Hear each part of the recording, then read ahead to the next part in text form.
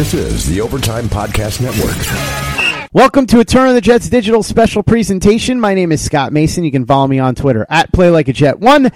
And I am joined to talk about day number 2 of minicamp by the owner, the operator, the lead reporter, the whole shebang over at JetsInsider.com. And, of course, above all of that, a very big deal, Mr. Chris Nimbley. What's going on, Chris?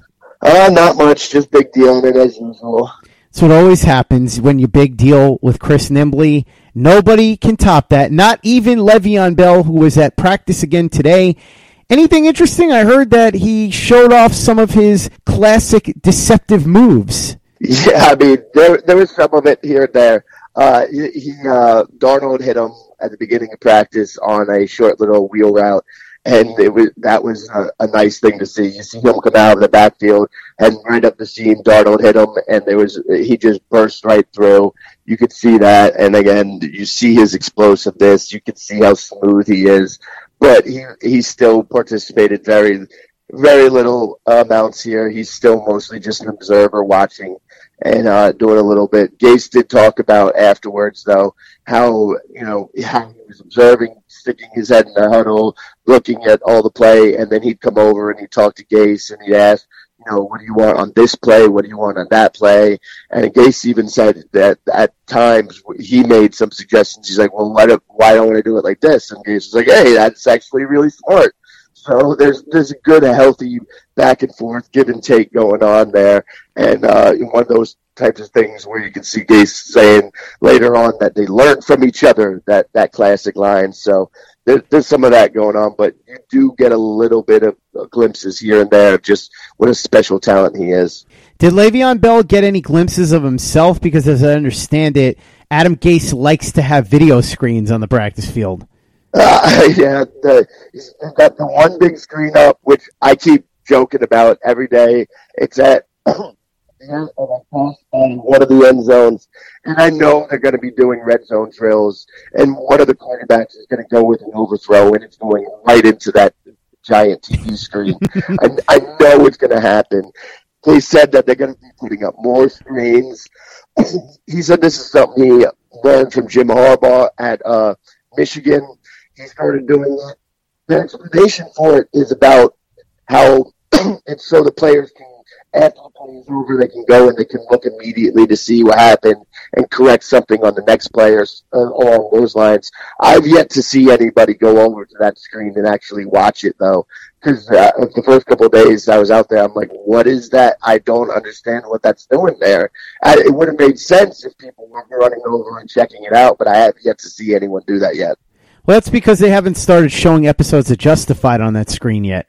Yeah, well, then everyone's going to have to fight me for the prime viewing seat. They're going to say, Leo, what are you doing? Go out there and get the quarterback. But, Coach, I can't. Raylan and Boyd are about to do battle. Yes, exactly. Which, by the way, I heard that Leonard was a bit active today getting himself a sack. Yeah, Leonard got himself a sack. It was a nice little play, but, again, they're not in pads.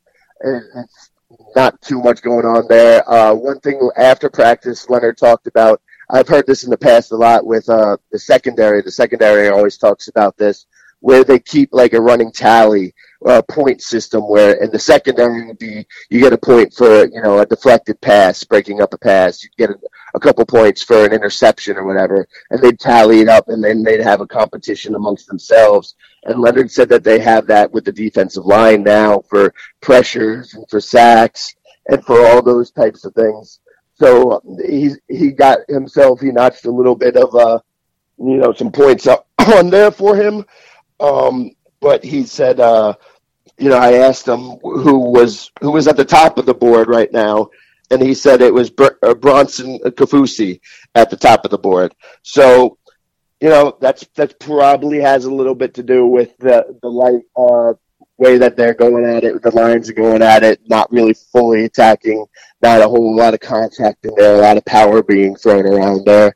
But right now, Kafusi is at the top of that point system, that point list. While sports can bring us so much joy, it can also bring us a lot of unwanted stress. And that stress can make it difficult to concentrate, relax, and get decent sleep. Sunday Scaries was launched in 2017 by two best friends and business partners, Bo Schmidt and Mike Sill. They operated a full-service bar with 50 employees and were always exhausted. They tried all kinds of products, but they didn't work. Then they started experimenting with CBD. They loved the effects and regained control of their days and nights, but they wanted better CBD products. So what they did for themselves was specially formulate CBD gummies with vitamins D3 and B12 that were super consumable, easy to take on the go, and effective. Long story short, their specially formulated CBD products and vitamins helped relieve the overwhelming angst they felt on a daily basis. So in July 2017, they named the company Sunday Scaries and began sharing their products with friends and launched their online store at sundayscaries.com. With tens of thousands of customers, monthly subscribers, and a 100% money-back guarantee, Sunday Scaries has always been on a mission to transform a worrisome nation into a chill one. And right now, we have a bonus for you. Get 25% off all products at sundayscaries.com when you use the code OVERTIME. Again, 25% off all products at sundayscaries.com when you use the code OVERTIME. This is the Overtime Podcast Network. Before we get to the other highlights and lowlights of the actual practice, there was a fight today between Ben Braden and Nathan Shepard, and I got to say I'm kind of disappointed in Braden because I feel like he should be respecting his elders. Yeah, you got to have respect for your elders like that. But, yeah, you could see a little bit back and forth, and it was hard to make out exactly what was happening from where I was. I heard a loud, incredibly loud thunderclap that came with Braden connecting against Nathan Shepard's helmet. That was loud. Like, it's still, the sound is still reverberating in my brain right now. My ears are still ringing from how loud that slap was. They're just lucky that Dennis Waszak didn't get in there to break it up, because then they both would have been very sorry. Yeah, Dennis would have been clearing out everybody in that situation for sure. I know everybody thinks of Dennis as this friendly guy who uses emojis, but he's from Staten Island. Never forget that. he is absolutely a friendly guy. There's no disputing that. He is awesome. But yeah, dude, don't poke that bear. Another bear you certainly don't want to poke is Robby Anderson, because boy, did he go off today, huh? Yeah, Robby was absolutely tore up. Now, prepare to roll your eyes here, I know, but tore up Trumaine Johnson today. And one play, Trumaine Johnson played him actually pretty well, went up to try to get an interception, only went up with one hand, deflected it, but then Robby still managed to come down with the pass. But other than that, every other play, Robby was lined up across from Trumaine, and he just tore him up. Trumaine cannot stick with him. He's not going to be able to stick with him. And whether you think that he can rebound and improve on last season remains to be seen. I wouldn't hold your breath on that, but it's okay to hold out hope. But I don't think he's going to be able to stick the likes of Robby Anderson at all. I think those days are long behind him. Good day for Robby Anderson, not so good day for Trumaine Johnson. Sounds like not a very good day for Quincy Enunwa either. Yeah, it's funny because I remember yesterday I was talking about how we would have been talking about Quincy having such a huge day if Darnold wasn't overthrowing him everything. Well, today Darnold wasn't overthrowing him, and Quincy was dropping the ball. He dropped 3 passes in the end zone today. One of them would have been a really tough catch, but he still more than likely should have caught it. The 2 of them he absolutely should have caught.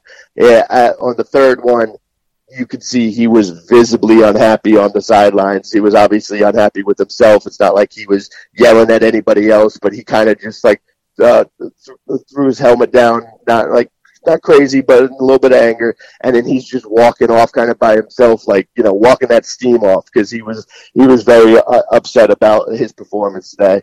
Not a typical performance for him, but that's what these days are for. Go ahead and get that out of your system. We heard Darnold had a rough day yesterday. Any better today? A little bit better, but still not nearly as good as the last week and the week before. But he was a little bit better. He had 2 really, really beautiful throws. Where he I have no idea how he did it, how he completed them. He threw them through traffic, threading the needle, as they say. He hit Crowder on one of them, Herndon on the other one. He had a couple to Robby, but again, the one Trumaine should have had an interception on. The other ones, Robby was just wide open. Maybe a little bit of hope on the cornerback front, because 2 of the guys that we've been waiting on that were developmental prospects, Jeremy Clark and Derek Jones, look pretty good today. Derek Jones looked good today for sure. Jeremy Clark made a nice play, breaking up a pass there towards the end of practice.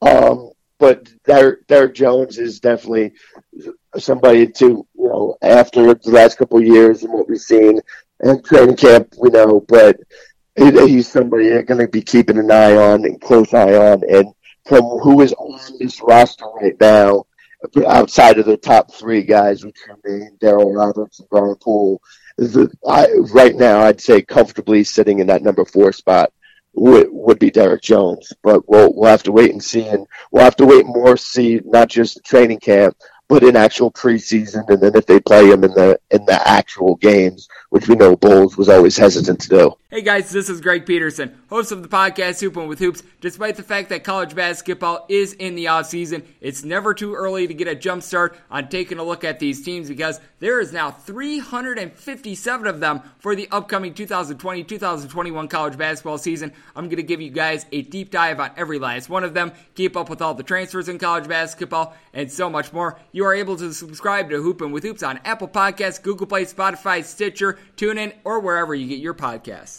This is the Overtime Podcast Network. What's the story with injuries? Any updates? Nothing big. It's still Tom Compton and Neil Sterling were out today. Quinnen Williams is still being brought along slowly. It was a little bit of a funny interaction there because at the beginning of the press conference with Quinnen Williams, reporter asked him about the injury, if he could explain what happened and walk us through it. And Quinnen was nervous and scared to answer, and it was Darryl was asking him about it. Darryl just hit him with a quick, Nick Saban can't hurt you anymore, and then he got a good kick out of it. So did everybody else, so that was good. But he didn't want to get into it.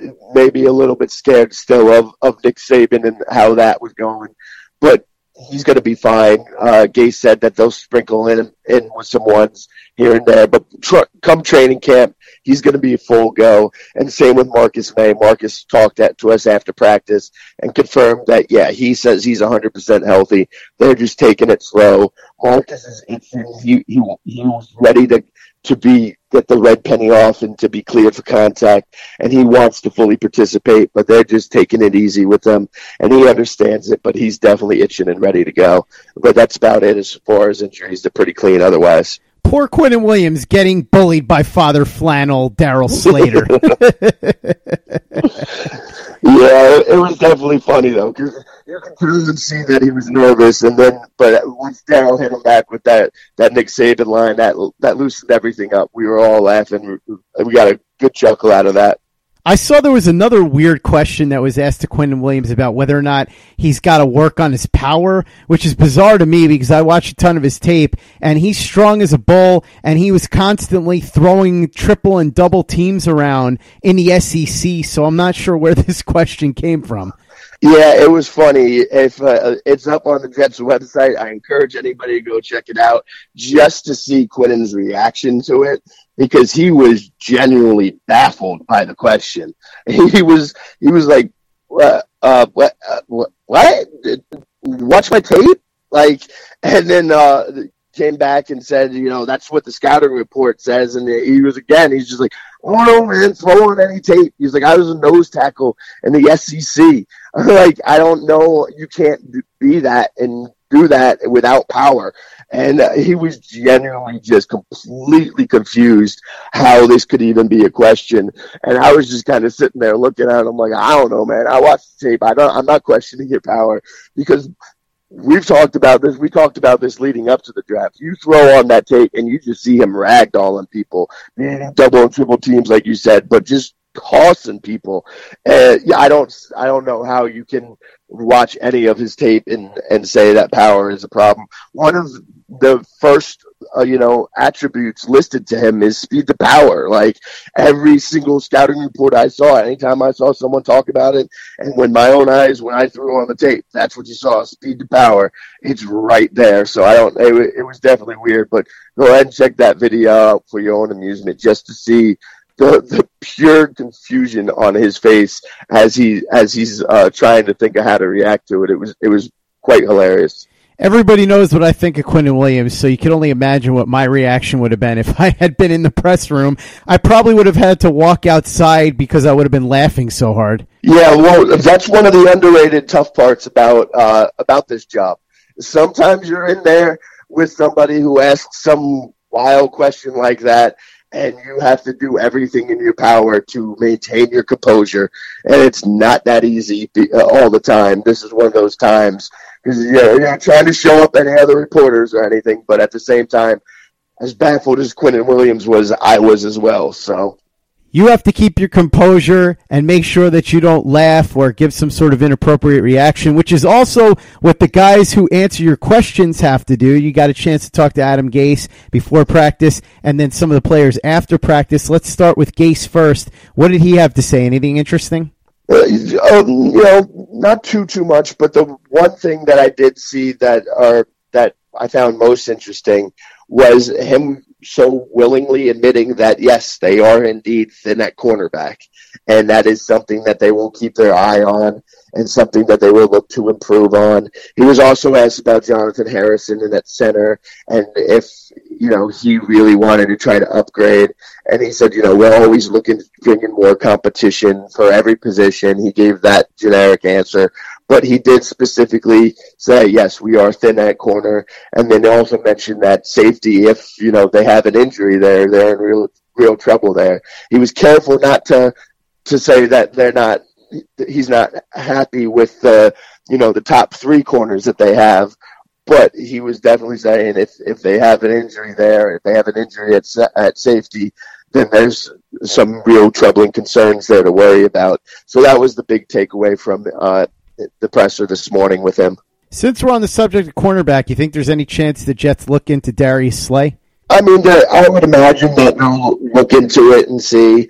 I haven't taken a look at what his contract situation is like.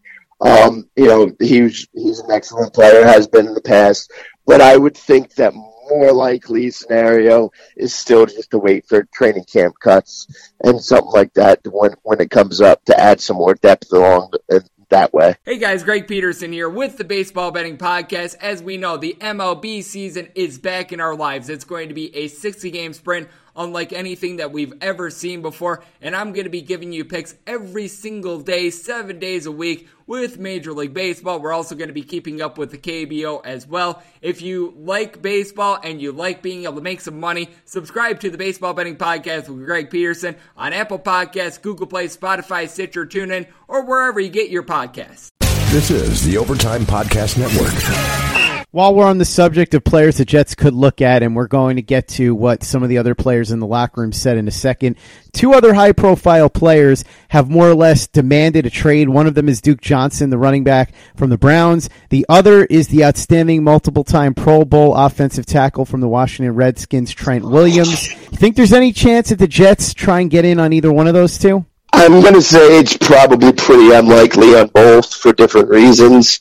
The Trent Williams one, as much of a huge upgrade that would be, and they would be foolish not to look into it and check it out. I would expect that he's probably going to cost a pretty penny to trade for. I don't think you're getting him for anything cheap. If they can somehow do that, then absolutely do it. He is a great left tackle still in this league. He is world better than anything the Jets have right now. It would be a huge help for this team. I'm just a little wary of what they would have to give up for him and if they'd actually do that. And then also you have to factor in that Adam Gase is the GM right now, so maybe it's not something that I'll rule out because he would obviously improve this team. But right now, just thinking about what it might cost, it seems like it would be a little costly, and I would think that somebody out there is going to be willing to pay more than that because he's that valuable. So, if they can do it, whatever they pay, it can be worth it. But I have a hard time pinning it down and saying that they're going to be making a real hard push for that at this point. Duke Johnson would be a great fit here, especially to be the backup of Le'Veon Bell. He'd be a better fit than Tyler Montgomery, but I just don't see them going and doing that. Maybe if you could get him for a 6th or 7th round draft pick, maybe you do that, and then you move on from Montgomery, or you could even make Montgomery the third guy and move on from Elijah McGuire or Trent Cannon. But I don't know if that's the case, if they're really going to be looking to do that. It would be a good move, though, in case, you have an injury to Le'Veon Bell. You could have him do a lot of the stuff that Le'Veon can do, obviously not at the same level, but he is an excellent receiver out of the backfield, so it would absolutely be worth looking into. I just don't know. It's a little crowded right now, and I don't know if that's something that Adam Gase and the Jets are going to want to do, even though he would be a perfect fit in Gase's system. So, again, I definitely can't rule that out, but it just seems a little crowded right now for them to make that move. The Jets may or may not trade for Darius Slay, but they do have a couple of corners with significant NFL experience playing in regular season games and starting. One of them is Brian Poole, who came over from Atlanta. He spoke to reporters in the locker room after practice. A couple of other guys did too. Share with me, if you will, Chris, some of the highlights of what these guys said after practice. Not too much. Brian Poole just talked about mostly how he's happy to be back playing with Marcus May. They spent a lot of time together at Florida, that they talked during their time at Florida about how great it would be to be able to play together. And Poole played with another former Florida teammate, Keanu Neal, in Atlanta, and now he gets to come up and play with Marcus May. So that's something that really excited him and worked it out. And the interesting thing with Marcus May, and not just what we talked about before about the injury and how he's itching and ready to play, he was asked about having to give up the number 26 to Le'Veon Bell, and if what the terms were there, how happy he was with it. He was very coy. He didn't want to get into it too much. Somebody asked him then press, "Is it the car?" He's like, "You might see me in something." So I don't know what it is he got. We'll probably find out at some point. But he got a big bag or something equivalent of a big bag. I guarantee you that, because Le'Veon Bell was going to give that up, give up something big for that number. And Marcus had no qualms. You could tell on his face that he was like, "Yep, all right, cool, we got a deal, let's do it." So that was definitely funny. So we talked about Leonard Williams. He did talk about how he's in a little bit better shape. He's worked a lot on his conditioning in the off season. He did a lot of jiu-jitsu and different MMA style stuff to train. And I talked about this before. You can see that I don't know how to say this, he's slimmed down, but he's slimmed down and bulked up at the same time. Added more muscle, lost a little bit of fat. He looks to be in better shape. But he's talked about that. He worked on his conditioning a lot and the jiu-jitsu stuff, knowing how to, throw his weight around a little bit better and use that. He hopes to use that to his advantage. This is the Overtime Podcast Network. I'm going to break some news here, Chris. A source close to the situation tells me that the compensation Marcus May got from Le'Veon Bell is that Le'Veon Bell is allowing him to use his HBO Go password so that he can finally finish Season 5 of The Wire. I have a feeling that it's a little more expensive than that. It's a pretty valuable concession, though. Yeah, it is. But I'd also volunteer to give Marcus May about any of my 6 Wire season DVDs that I have laying around, because I bought them 4 different times when I was moving from place to place. I lost them or forgot I had them at this place, and so I went and bought them again. So I'll have multiple sets of the whole series laying around. I would volunteer to give it to them for free. That may be enough to satisfy Marcus May, but it probably wouldn't be enough to satisfy any of the guys that interviewed for the New York Jets general manager vacancy. There have been all kinds of reports flying around today about what's been going on with that. Adam Schefter reporting that all 4 candidates had follow-up talks over the phone. They were trying to figure out where they were at money-wise. Ian Rappaport was reporting something similar and also indicated that Scott Fitterer might have a much better chance at the job than most people thought. Sounds like he interviewed very well. Jason McIntyre saying that Joe Douglas does not want the job because the Jets wouldn't come to terms with him money-wise. Heard Jason Lockenfora reporting that Joe Douglas is still very much the guy and there's posturing over money. I'm not entirely sure what to believe, but My working hypothesis here is that Douglas is still the leading candidate. Perhaps Douglas's agent, Jimmy Sexton, is trying to work the Jets through the media to get a few extra bucks for his client. That said, I also do think that the Jets do like the other guys that they interviewed and are certainly willing to consider the possibility of hiring one of those guys if they can't come to terms with Douglas. Is that about where you think this is at, Chris? Yeah, that's pretty much where I'm at with this. We're at the point where right now we're in this smoke season going on here. There's a lot of posturing stuff being thrown out there, which sounds like one side trying to leverage the other side. So it's a little bit confusing right now. The last couple of days, trying to take what you hear and how much weight do you put into this and how much into that. Some conflicting things here and there. Most of what I want to go and I want to believe, or not I want to believe, but feels most believable is still that there's Joe Douglas is still the favorite. There's definitely been some more rumblings about money situation coming up, but it's not real clear. If I was told that they've been talking to all these guys about money, what type of money they're looking for, talking about financial details with them, and then if they would actually, I have a hard time seeing that they're going to hire GM after what firing McCagnon when they did everything, all the negative press they got for it. They're going to expect to get a top GM candidate without paying for top GM candidate money.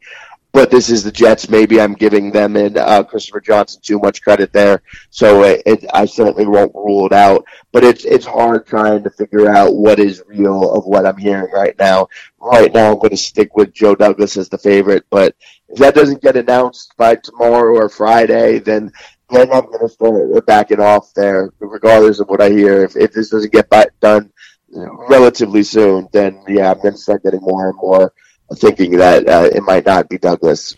Rappaport indicating that Fitterer is a serious candidate is interesting to me because he's the one that you really didn't hear any buzz about. And it's funny because when I needed information about Fontenot, about Payton, about Kelly, about Douglas, I knew people that cover those teams, and they immediately said, sure, I can come on and talk about that guy. I can give you plenty of information. With Fitterer, I reached out to a bunch of people, and the ones that got back to me more or less told me they didn't have anything to give me on Fitterer, which is really weird for a guy that's been with an organization for such a long time. So maybe he's just super impressive, but nobody beyond his inner circle really knows what he does.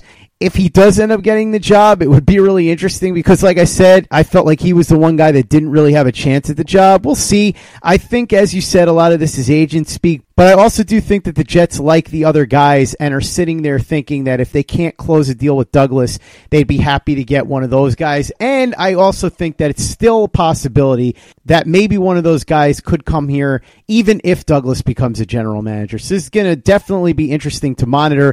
And Chris, I'm with you. If they don't wrap this thing up by the end of the week, I'm not going to say I'm going to get nervous because, like I said, I'd be happy with any of these guys. But I'm definitely going to be curious about what's going on if they don't have something done within the next couple of days. Yeah, absolutely. We're at the point now. They had the second round of interviews, or they talked to them. I think I had trouble pinning them down, but they're all spread out. So I'm assuming it was a little bit of video phone conferencing going on there.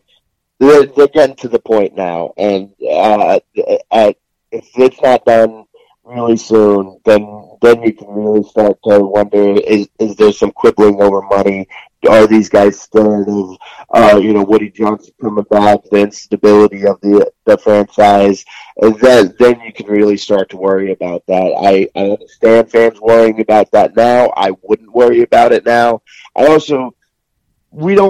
Any of these guys, we have no idea. People who know these guys really well and actually know what they do have no idea if they will be a good GM or not. There's no real way to know this. It's just like with players, drafting players is a crapshoot. and then promoting coaches from coordinator coach is even more of a crapshoot, and then promoting some front office guy to GM is the biggest of crapshoots. You don't know. They could be really great at evaluating talent and players. And are they going to be really great at the whole entire job and everything it involves of being a GM? So I understand fans are getting into this and really want their answers, but you're gonna end up rooting for whoever they get at a certain point. Once they do it, you're gonna be fully on board. As long as it doesn't come out that they missed out on Douglas because of $500,000, or they had to hire one of the guys because everybody else ran scared. I think you can be happy as long as one of those two things isn't what happened. The general manager search still in full swing. Day number 2 of minicamp in the books. And we move ahead as the New York Jets get closer and closer to training camp, which will come up at the end of July. Chris Nimbley, thank you so much for coming on, Mr. Very Big Deal. Appreciate it as always. We will talk again over the weekend when we do our trademark patented weekend mailbag, and I think there's some talk of a special guest joining us, so we'll see if that happens. But in the meantime, why don't you go ahead and let everybody know what you've got coming up over at jetsinsider.com. Yeah, you can check out jetsinsider.com. We'll have some more stories, wrap up of more of today's practice, and then get into a little more detail on some of the stuff that the players said afterwards. And then, next week we'll have some more OTAs coming up, and we'll sprinkle a bunch of stuff there. And then between those practices and the 6-week break before training camp, we'll do a bunch of articles about positional breakdowns, positional battles and stuff like that. So we'll keep churning out some content. And, of course, you can find me on Twitter at @CNimbley and at JetsInsider. Go ahead and follow Chris on Twitter. Read his Very Big Deal work at jetsinsider.com. And for the latest and greatest in New York Jets podcasts, you know where to go. That's Turn on the Jets Digital and turnonthejets.com.